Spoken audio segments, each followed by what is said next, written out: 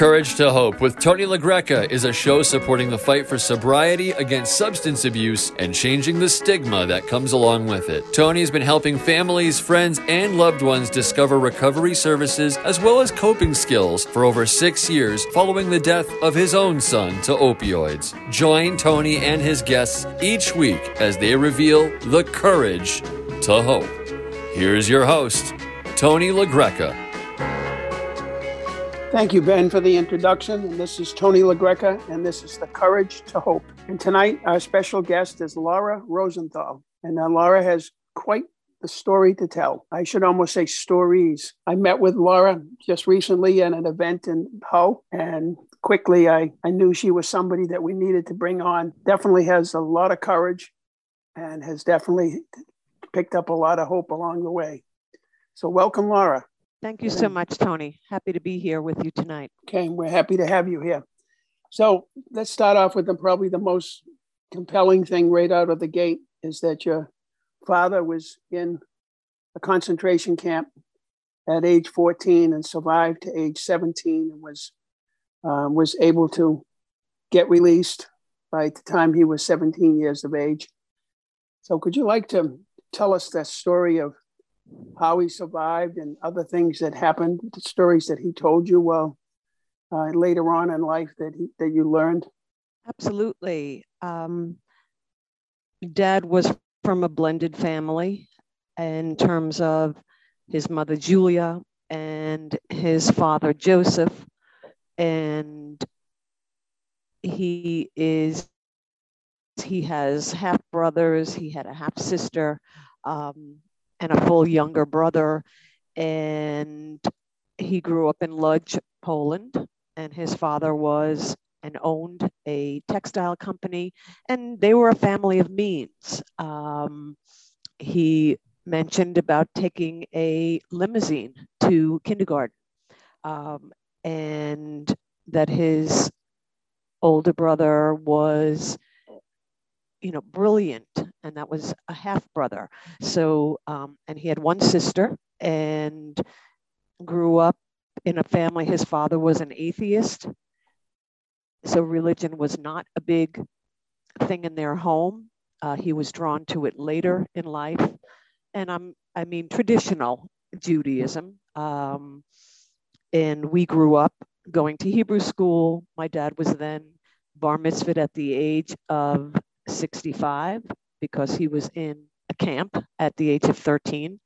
And so these are the things that just were normal for our family in terms of his courage, his resilience, his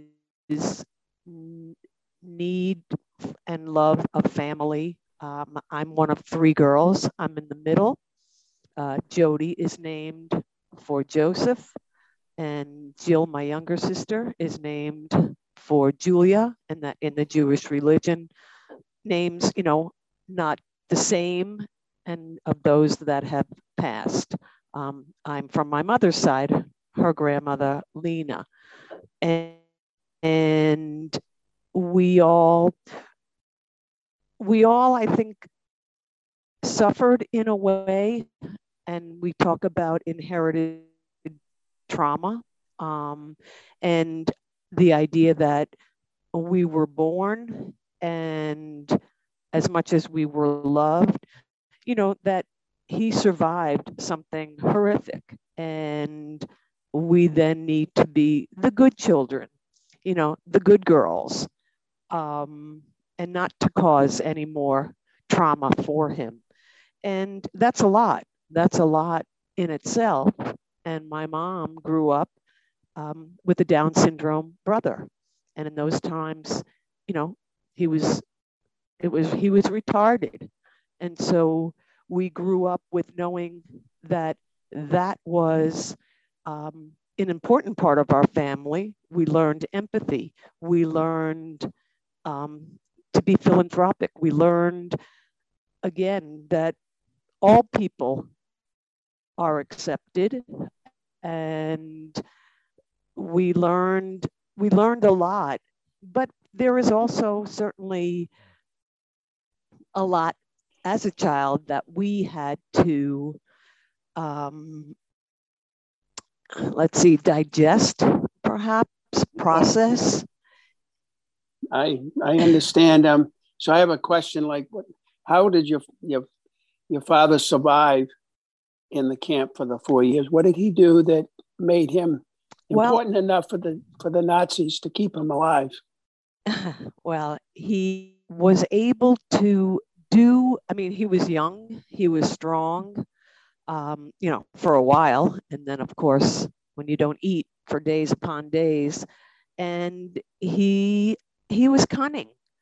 He had a cousin also in the camp who was a tailor. And the cousin said to one of the guards, oh, my cousin knows how to sew. He's wonderful. And he did the epaulets. I'm pointing to my shoulder, and I realize your listeners can't see me. Oh, yeah. But he then was able to survive. So he was able to join the seamstresses, if you will. He did the epaulets on the uniforms. And I have held on to my first ballet costume when I was 5. My dad sewed the ties on for me. And, when you say, do something as if it's going to save your life or your life depends on it, this is living stitches of what was one of the ways that he saved his life, because he became important to them. He did a good job. And that ballet costume is probably something that I look at on occasion. I look at the stitches and I know, and my dad is now, with me in a way, but that illustrates the need and the desire to live that he had, and the strength to do whatever it took to then do what they wanted from him. And, he has a very great sense of humor. He had a very good sense of humor. And I believe one day he was doing his work and he looked out the window and there was a beautiful girl, and he said something, and somebody said, you're going to get yourself killed. What are you doing?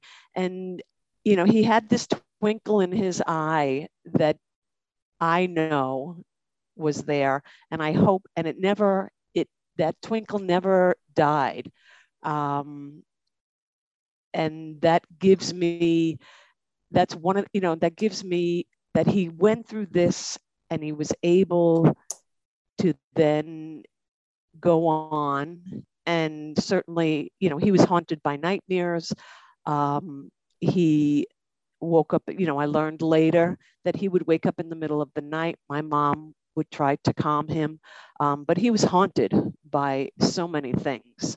And certainly in that era, I was born in 1960. Men did not seek help or psychological. And so he carried a lot with him. And unfortunately, because again, I believe he was haunted and tried his best to, shall I say, shake it off, but it was, in the fiber of him.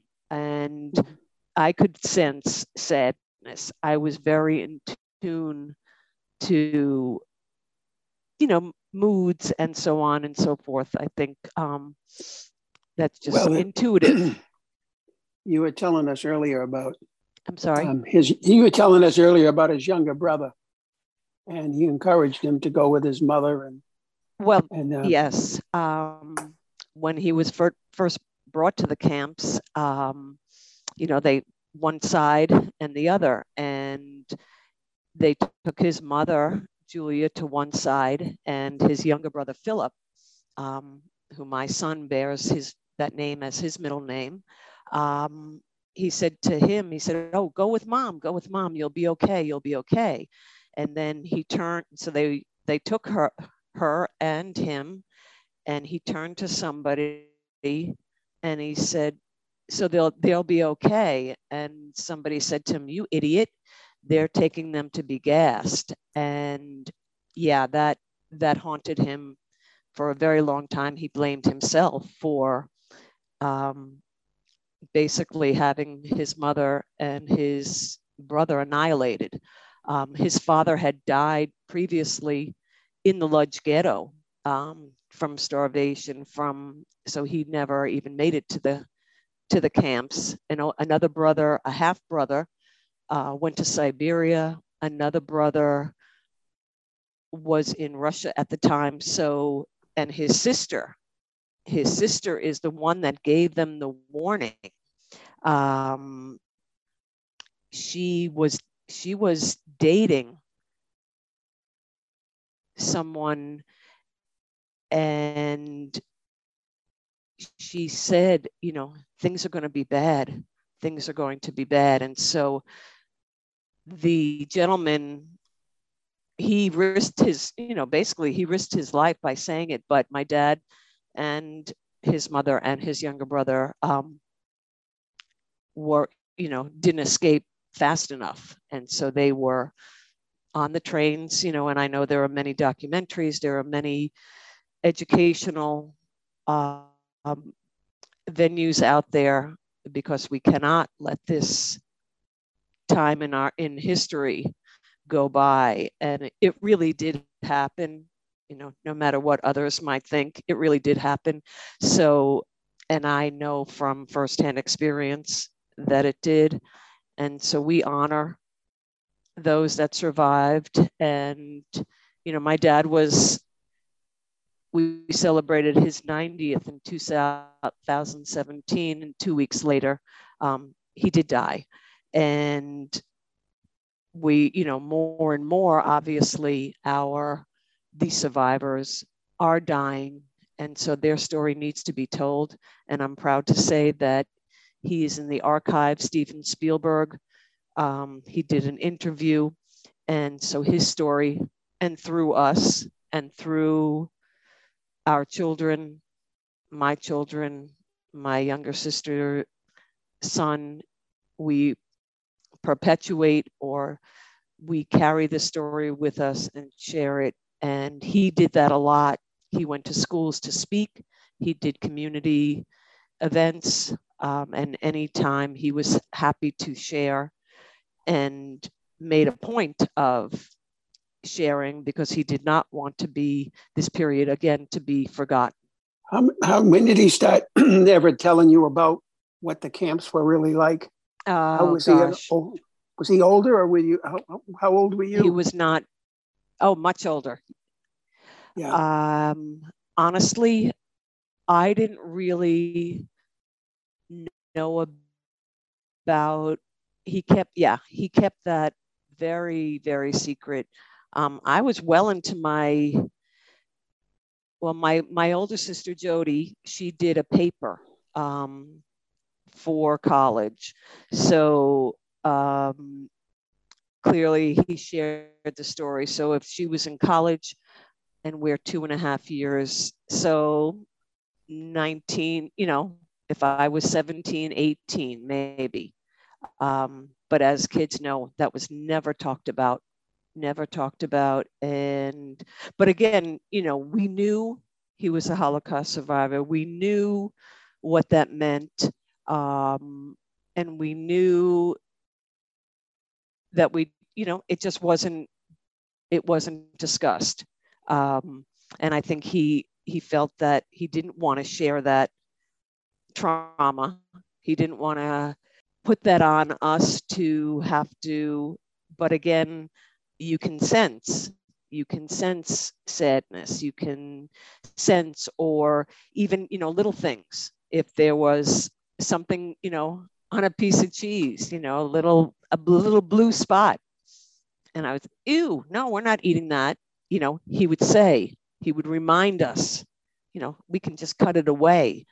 he had nothing to eat. So yes, we were reminded of the hardships, but not the big picture. Enough for us to understand, but not enough to scare us, if you will. Okay, so, so now moving along in your adulthood, I know you're involved now with special, I want to say suicide prevention organization.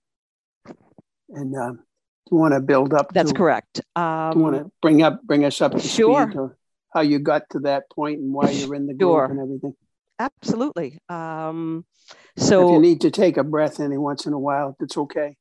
I understand it's a tough subject to talk about, but we need to get the word out that, you know, suicide is a disease of the brain, and we have so much stigma out there. We have to. This is one of the reasons why I brought you on, is to help us. You know, help you can. You're a survivor, so you can help us explain the stigma and all of the different things that you've witnessed or seen after that event, and how you were brought up to that event. Absolutely. So again, sharing about my dad, there is something that we call inherited trauma. And again, my mom had a brother that had Down syndrome. And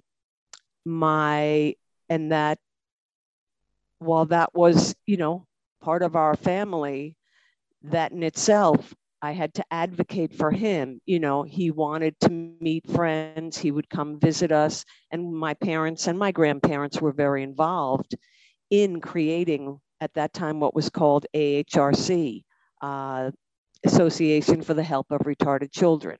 So we, you know, that was our growing up. And while it was important that we all, the three of us, as I said, we all witnessed that and learned from that, it certainly, in terms of balance of childhood and what our needs. So perhaps, you know, we weren't broken, or weren't visibly broken, if you will. I started taking dance, ballet at the age of 5, and that inherently is an art that is and especially, you know, young girls, body image, the commitment to it, the amount of quiet, if you will, going from school where you didn't talk, then you go to ballet class, you don't talk. So there's a lot of silence. And then, you know, keeping things inside, perhaps, you know, you just can't talk out in the middle of it's very regimented in a ballet class. I studied with Andrei Glevsky, one of the greats. And we, you know, I took class, came home, did my homework, and went to sleep, went to school. So, and again, I'm the middle of 3 girls, and the peacekeeper, you know, make sure everybody is okay, and put myself maybe at a point where I didn't speak out. And I learned, you know, I learned how to be self-sufficient very early. And my older sister, Jody, you know, she was there for me, but, you know, she had her friends. So going to ballet class, trying to be a good student, trying to be social. I had a terrible overbite as a youngster, buck teeth. My dad called me Bucky Beaver, but not with malice. But I shared that with a therapist, and she said, "Oh my, Laura, you know, I thought it was endearing, and he did too." So, you know, just trying to fit in, and then of course, you know, my dad still had an accent, and and, my uncle would visit, and he with Down syndrome. So there was a lot of stuff to get through. And I did, and carried on and tried to spin a lot of plates. I was married at 22. I've been married. November will be 40 years. My husband we went to the same high school. I had graduated early and lived in Israel for 6 months, came back, and we met, then went off to college.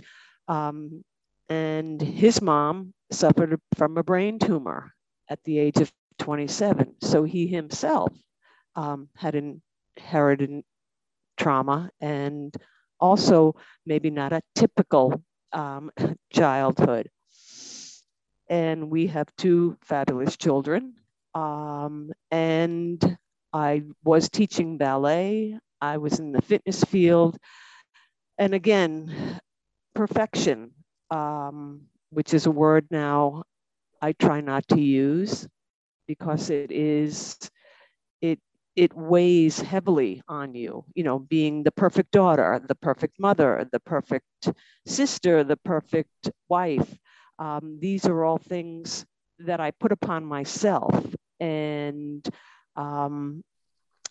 again, not from a family that took a lot of medication, not from a family, it was like, oh, you can get through this. And that, Dad was the facilitator of that. I got through the Holocaust, and in a way that he wanted to instill resilience and coping, it also stunted us that, all right, I don't need to ask for help. I can do this on my own. And so, and for everybody, every family, of course, has their things, and I don't want to dismiss anybody else's. And it's an unlearning. So as you get older, you have to peel away the layers. You need to, and you need somebody to help you do that too. But again, not a big thing in my family. And, we're so apt to say, okay, I have a cardiac issue. I have, back pain. I have any kind of pain or any kind of ailment, and medication is absolutely what you would do. But then when you talk about mental illness or mental unwellness, if you will, and it's like, oh, you got to go on meds. Oh, no, I'll do anything else but do that. It's such a twisted, and, we talk about mental health and physical health. Well, that's total health. And you cannot have one without the other. And we are slowly getting to that point. And of course, this is all something I've learned over the last 5 years, because in November of 2017, my dad was not doing well. And, he was approaching 90. And I was in Florida with him. We lived in Florida at the time. My parents lived there. And I felt I was to be looking after him. And if anything happened, or them, if anything happened, although my sisters were very helpful, again, it was something in my own head that I said, I have to do a good job. I have to be perfect at this. And things started to spiral, and my anxiety about what was going on with my dad, and I couldn't fix it. So this was a problem. And one day I took him to the hospital for like the second or third time. He was having pain, and he was fine. I mean, he spoke 7 languages. He would joke around with anybody, from, an orderly in a hospital to the doctors, and he was well read. He only went to up to 6th grade, but you could talk about history. He could talk about, not sports, definitely not a sports family, but he could carry on a conversation, and he was delightful to be around, and he was fine.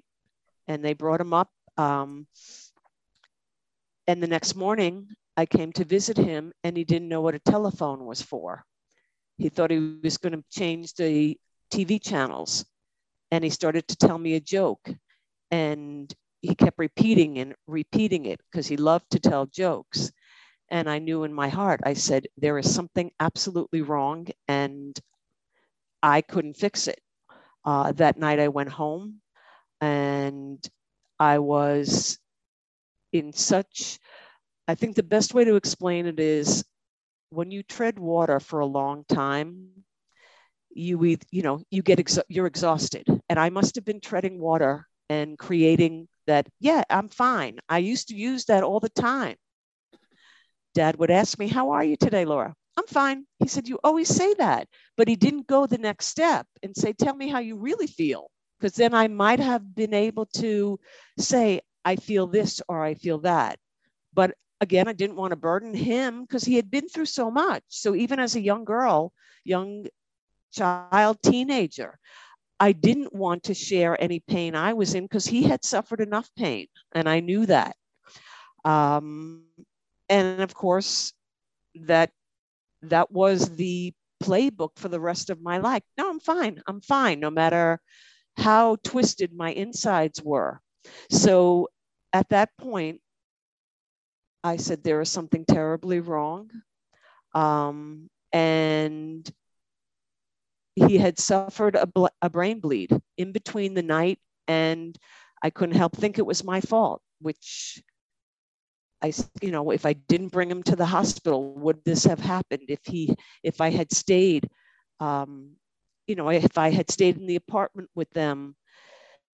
And just thoughts that when you are dealing with anxiety, they just are so hyper sensitive. And when you say them out loud and people look at you like, oh my gosh, you are nuts. But that it's like a roaring train in your head.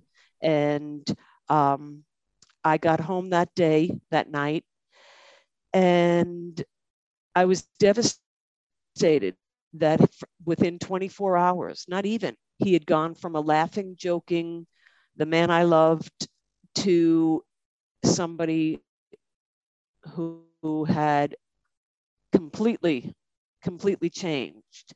And that was devastating for me to see. And again, I felt it was on my watch, as the daughter that was living in the same state. And I needed to end the pain. I was at that.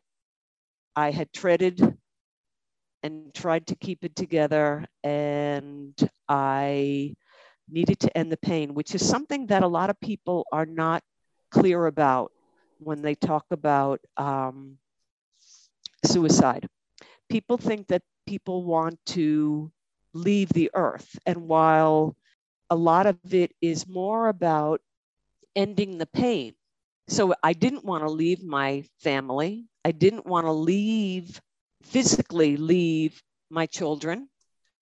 And they had always seen me in the light of, the mom who works, the mom who comes to school, who bakes the cupcakes. And I had always volunteered when my kids were little as much as I could in regards to a work schedule and library. I felt I shared a lot of time with my children, and I had hit or drowned, if you will. I had sunk from my treading. I was treading and I was exhausted. I was exhausted and felt like a failure. And I attempted to end that pain, must have passed out for a period of time. And I looked at the clock, and I remember looking at the clock and thinking, okay, it's late enough. I can wake my husband up. So I did what I did. And then I called to him and I said, I need help. I need help. And then I was what they call Baker Act in Florida.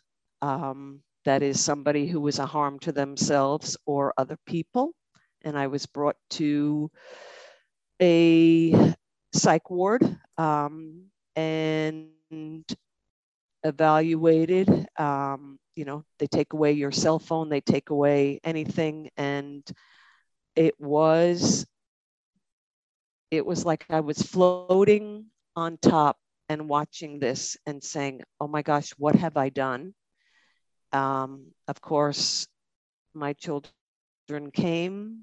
The devastation, as I say, it's a ripple effect. And then I slowly, swam to the surface, if you will. I did an outpatient intensive program.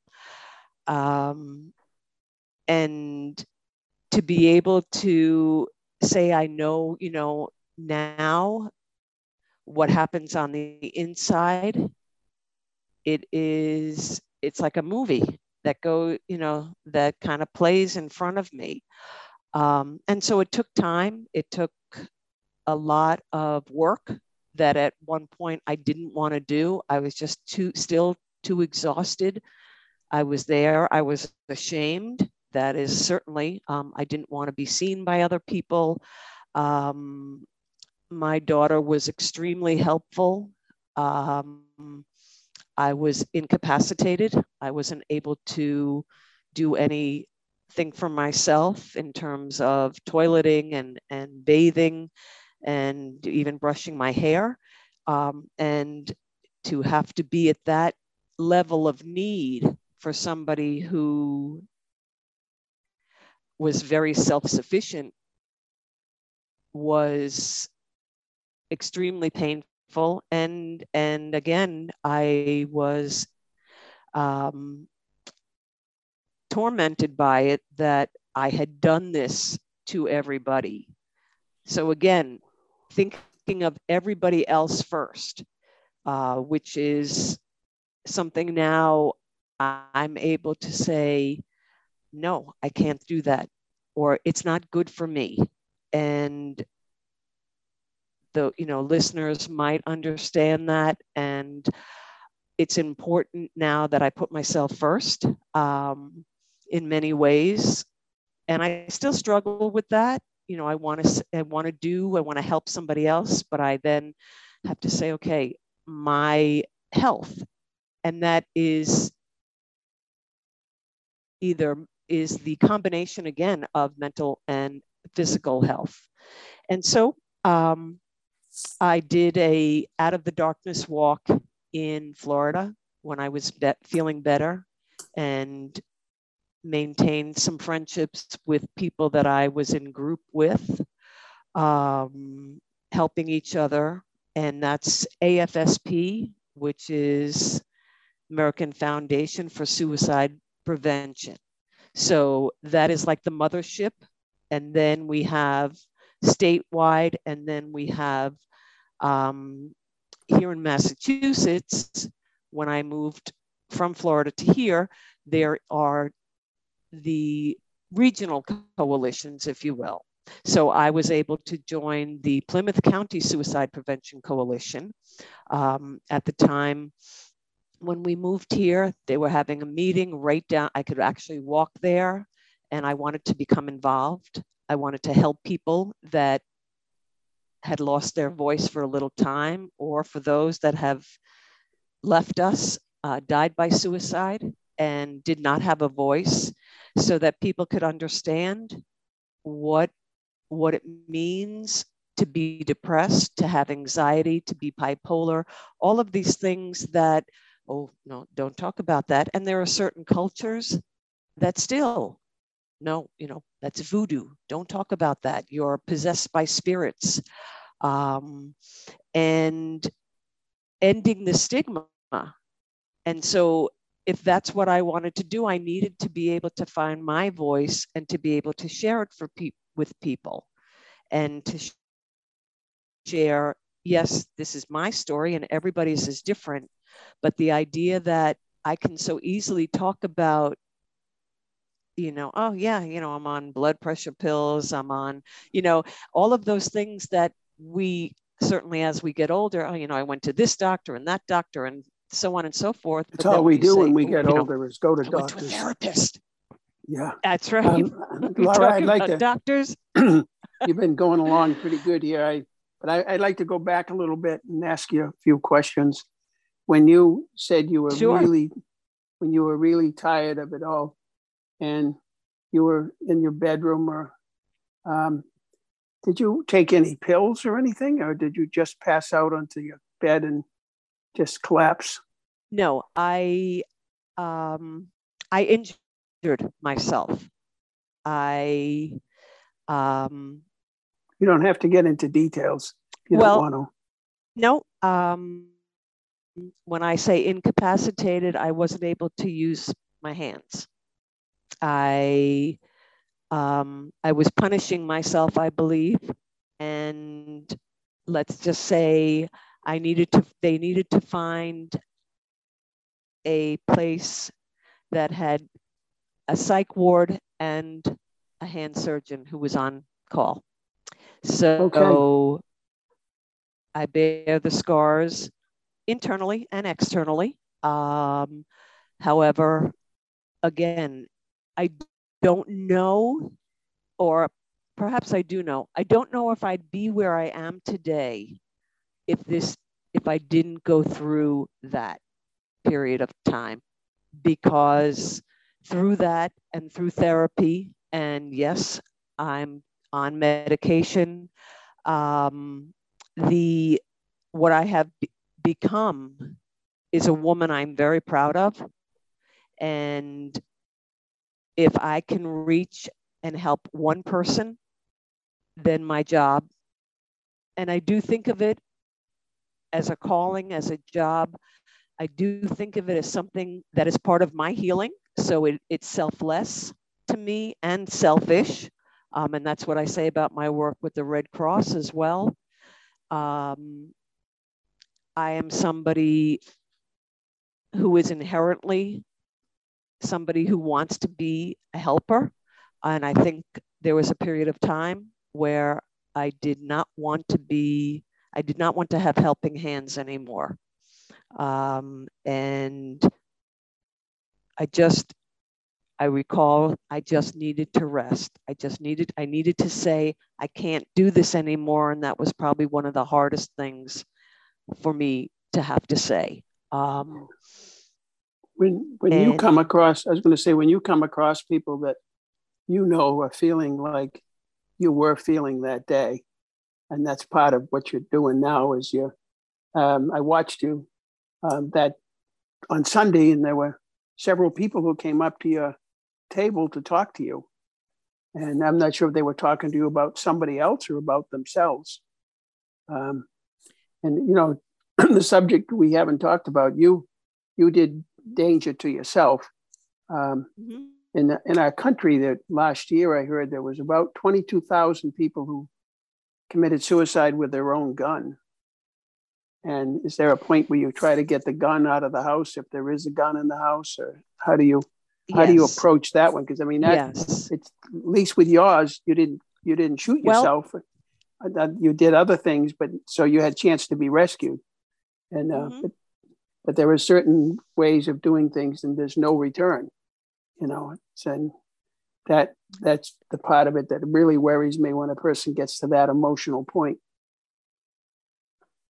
That's right. And that's, again, the indicator that they are hoping to end the pain, or hoping to end being a burden on somebody, on their family. They're hoping to, again, not leave their loved ones, but they're feeling that they're imposing more pain than they can handle. And Massachusetts, with their gun laws, gives us the status low on, we are a state that is low in comparison. I mean, one suicide is more than we want. However, with conversations like we're having, with education, with the work that we do in schools, giving people a chance just to talk, to be able to be heard, can sometimes save a life. And we do programs, we do teaching. There's a program called Talk Saves Lives. There's a program called Mental Health First Aid. And that's a lot of the work that we do. And when you talk about veterans, there is the theory that 22 veterans, and I was part of this 22 push-ups for 22 days, honoring the 22 service people that died by suicide. We try not to use the word committed suicide. The language is died by suicide, killed oneself, ended one's life, because committed refers to a crime. And this is certainly not a crime. It's a cry out for help. And so 22, you talk to any veteran now, and I certainly was able to do that at the car show. And I know as a fact, 22 a day, it's probably more like 44. It's probably double. And like I said, one suicide is too much. And so this is what the 10 coalitions of Massachusetts, one of the only states to have border-to-border coverage, or to have individual coalitions under the Mass Coalition, which is the mothership here in Massachusetts. So I am extremely proud to be the co-chair of the Plymouth County Suicide Prevention Coalition now. The founding chair, Jenny Babcock, does amazing work with the community, and with the two of us now being able to be wherever we need to be. Like on Sunday, I was able to be at that event. Last Saturday, Jenny was at an event.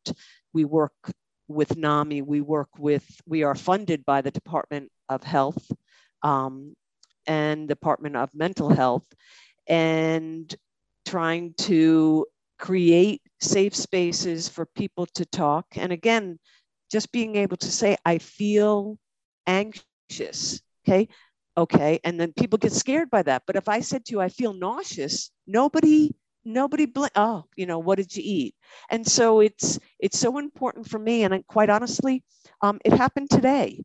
There was a series of events, and I was in a state of unhealthy, and I'm talking about my mental health this morning.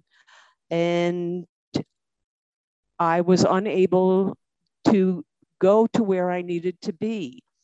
And it was important for me to say, yeah, I was not feeling well, although it was not. And of course, it does manifest itself a lot of times when, kids, I have a stomach ache. That's anxiety. They don't want to go to school. They're scared, they're fearful, they're anxious.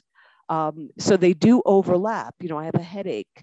Yeah, because I'm thinking about, or I'm anxious about something else. So to be able to align with that, what I preach, it's okay. Yeah, I'm not feeling well. And it doesn't matter if it's a stomach ache or I'm just feeling out of sorts or anxious. I think that's important for people to say. We talk about mental health days. We talk about self-care. And that's a huge thing for a lot of people to not do. Again, put yourself at the bottom. Everybody else is taken care of. Okay, well, you need to spend time for yourself, whether it's a walk, whether it's reading a book, listening to music. I mean, there are creating, art. I hunt heart rocks when I'm walking. That's part of what I do. I look for heart-shaped rocks and shells, or sometimes leaves, sometimes trees, and I photograph them, and that makes my heart smile. And then I have shared that, and then people go away, or they come upon one and they're like, they send it to me, or they'll post it on Facebook. Laura, look what I found. And that is, I'm smiling now. And I think that's a wonderful thing, because that also is a good thing to focus when you're focused on something. Sometimes that helps that runaway, anxiety train. And so when I'm walking, I try not to look down too much because I might fall. But actually, I was taking a picture and fell over because I didn't bend my knees. So it's a, if I knew now, if I knew then what I know now, of course. But that's what life is about, learning and continuing to learn. And, then we can talk about neuroplasticity as we get older. Learning something new helps our cells and longevity. And that's correct. I wanted to just find out, how do we get a hold of this foundation, this group that you're with in Plymouth and other places around Boston? Because I'm sure there are a lot of people listening to you now, and they want to know, oh, wait a minute, I feel this way. I'm always, the one that's holding everything in, and somebody who feels danger to themselves or anything, or somebody who knows somebody who's like that, and they want to reach out and help them. Is this place open 24/7, or how do they find people like throughout the day, and how does it work? Well, I'm happy to tell you that 988 has just become, and that is manned or womaned or personed by clinicians and trained people. So 988, you can call. It is new, and we are extremely excited about it, if you will, because you can talk to somebody.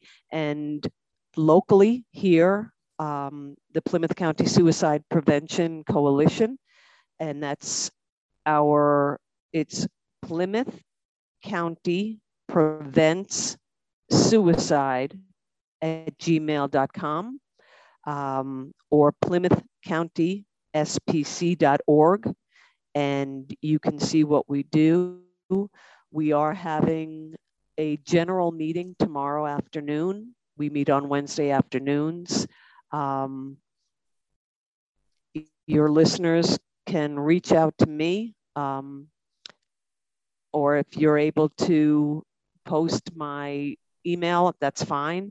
But anybody, is welcome to find out what we do, how we do it. And again, events, fundraising, membership, helping people with resources. We can help you find resources. We can connect you with people. We'd like to put it up on our website. We'd like to put it up on our website, so that you can connect. They go to the WMEXBoston.com website, and we do have our partners. So you would be one of our partners on our website. I think that would be a great idea. That would be absolutely. Coordinate that with Ben, and let him know explain to him what phone numbers and everything that you want to have on there, and the website email address and so forth. That would be really helpful. That would be fabulous. Yes. I'm sure right now there's a few people with anxiety or anxious, and we're here sitting here talking about it, but somebody's probably relating to themselves, and you never know when we're doing one of these shows, and this is on radio, so it covers a lot of area, plus it's on streaming across the country. So we'd like to make sure anybody who can get help. Absolutely. And we appreciate that. And as I said, AFSP is across the nation. So if there's a listener who's not in Massachusetts, and they're all community-based, and loss survivors, attempt survivors, people who know somebody, and we can we're, like I said, in synagogues, churches, we do community groups, we do schools, we go in and we do our training so that you understand what are those signs, and what you can do and what is most helpful, because there's a lot of good intention out there, and the most important part is letting somebody just speak. So we talk about 2 ears and 1 mouth, and it's true, because I think a lot of us think we have that magic wand, or want to be able to say, oh, I can do this for you, I can help you, but it really is a very personal journey and a personal way that people have to find it in their own pace. And as I say, what we say and how we say it is so important, because you cannot take those words back.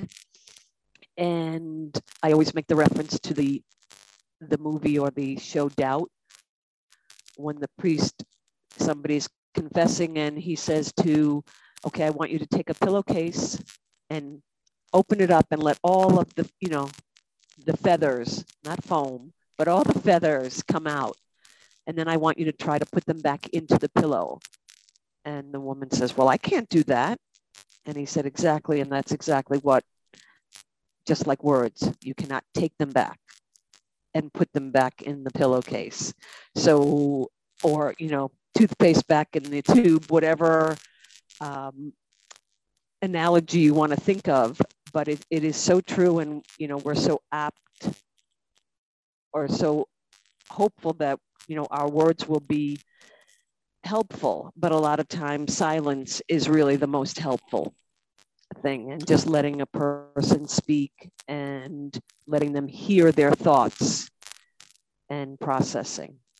Do you believe that a lot of situation is people just don't, as you're saying, just don't listen, and the people that are getting to that point of feeling like it's too much or it's overwhelming, and the pain, they just can't take it anymore? Do you feel that there's lack of human connection? Is that a part of it, you think, or is it more internal? And that's, yeah. Well, certainly, COVID illustrates the need. I mean, we are a civilization, we are human, and yes, human interaction. We know if somebody is, locked away, so much could happen to them adversely. And so, yes, we are a social being, but I think a lot of people feel that the more they talk, and of course, there's nervous energy in that as well. The more they talk, the better that person will feel. And again, it's really the reverse, just letting somebody speak and process and believe they are being heard. Because every time somebody interrupts or says, and those words, oh, don't be silly. I remember that as a kid. Don't be silly, and discounting those feelings. And, oh, pull yourself up by your bootstraps and, get over it. Oh, it's not that bad. And again, going back to my dad with good intentions, oh, it's not that bad. I didn't eat for days, and I didn't have a shower or any of the comforts. So, but that wasn't my fault, and so it gets misconstrued. And then okay, all right, yeah, I have to be quiet. I can't say anything bad because that person or in my case, dad had it so bad. So it's, again, sometimes silence and just letting somebody know that you are hearing them and not looking at your phone or, not looking at your watch. Those are such indicators that you're not interested. And as subtle as you might think you are, that flick of your wrist if you're looking, or, a quick check of your phone, that completely can shut down somebody. And the idea is to, if you're going to be there for somebody, be there and be quiet.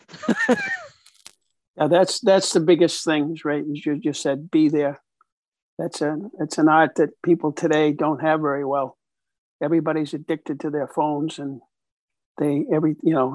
somebody sends them a text message and they got to stop immediately what they're doing and respond, and that is, I don't know how that's all going to end. I'm not sure what it's going to be down the road, because it's certainly not going in the right direction. And the biggest thing I've noticed is, especially people in their 20s and 30s, they don't even know how to communicate with people. In other words, if you're in sales, they don't want to do any talking. All they want to do is send text messages or emails, and think that they're going to be, and they think they're communicating with someone. And little do they know that 99% of those emails are in the trash bucket. They're just sending it off to no one. And when you go to call someplace, I'm thinking it was the phone company I was calling. I had to go through multiple changes just to get through to ask one question. Because again, nobody wanted to answer the phone. It was all this automation. Oh, press 5, press 6. We just keep going, and that's what our life has become. And then the only people who talk on the phone live in the Philippines. It's what happens out there. Right. The art of conversation. The art of conversation. It's gone. Has changed dramatically, and unfortunately, it's become antiquated in a sense. And on the one hand, technology and this fast forwarding in many instances, yes, automated, that it does help, but yeah, we have that art of conversation has been lost, and I don't think anything can replace that. And especially, again, when somebody needs to talk, and how do you do that? Some people just don't know how to do it anymore. Yeah, well, it's got to come to that point where in families, there just can't be any cell phones at the dinner table. That's number one, and the parent has to take the lead. No cell phones at the dinner table. That's my takeaway from that. If you got to be able to talk a little bit. If you remember back and you watch the Christmas Story, and Ralphie's there with his brother and mother and father, and the father's always got the newspaper in his face. That was the 1940s. Cell phone was that newspaper. Oh, the Cubs are going to play today. That sort of thing. So anyway, so could you go back over the name of the groups one more time, because we're just about out of time, and I want to make sure everybody can write it down. Sure. And so forth. Sure. So we are the Plymouth County Suicide Prevention Coalition. And as I said, there is the Mass Coalition, MAASFP. Yeah, considering that most of our people are listening in Suffolk County or Norfolk County, most of our, at this time of the night, our signal is strong in Greater Boston. So if I'm in Boston now, who should I get a hold of? Okay. Right. So Norfolk County, the Plymouth County covers. So. Oh, good. Yep. Okay. So if you go to, I always get my letters confused. Ben can tell you this too. So the MA Coalition for Suicide Prevention, if you go and look, you will be able to then pull up the Mass Coalition. And that, as I said, is what I call the mothership. And then we have, Greater Boston. Then we have the Cape and Islands. Then we have the Plymouth County. Then we have Metro West. So if you just go to the Mass Coalition, you'd be able to see all the different or the sub-coalitions in your area. But we all help. And so if you reach out to us and need further, we're happy to point you in the right direction of who to talk to or which coalition you would basically fall into based on where you live. So, Okay. All for one and one for all is what we are. Nobody is turned away. And if you live in Greater Boston, but you want to sit in our meeting, that's fine. Because it's on Zoom, most of these meetings? Yes, they have been, and we are continuing and to do that. And that's, tomorrow afternoon's meeting will be a Zoom, and which, in one way it's good because if somebody can't travel, if it's, later in the evening and they don't want to travel at night or whatever the reason, or the cost of gas is, then a Zoom meeting, so we are able to reach people from all over. Okay, well, we want to thank you, Laura, for sharing your story, actually more like stories, for the past hour. And we've been speaking with Laura Rosenthal, who, as you know, is a survivor, and her father was a survivor of the concentration camps. And that is what you call courage to hope. And that's why we call our show Courage to Hope, because Laura is one of those people that certainly has a lot of courage and definitely has the hope to go with it. So this is Tony LaGreca, and until next time, we thank you for listening. We hope you enjoyed the show.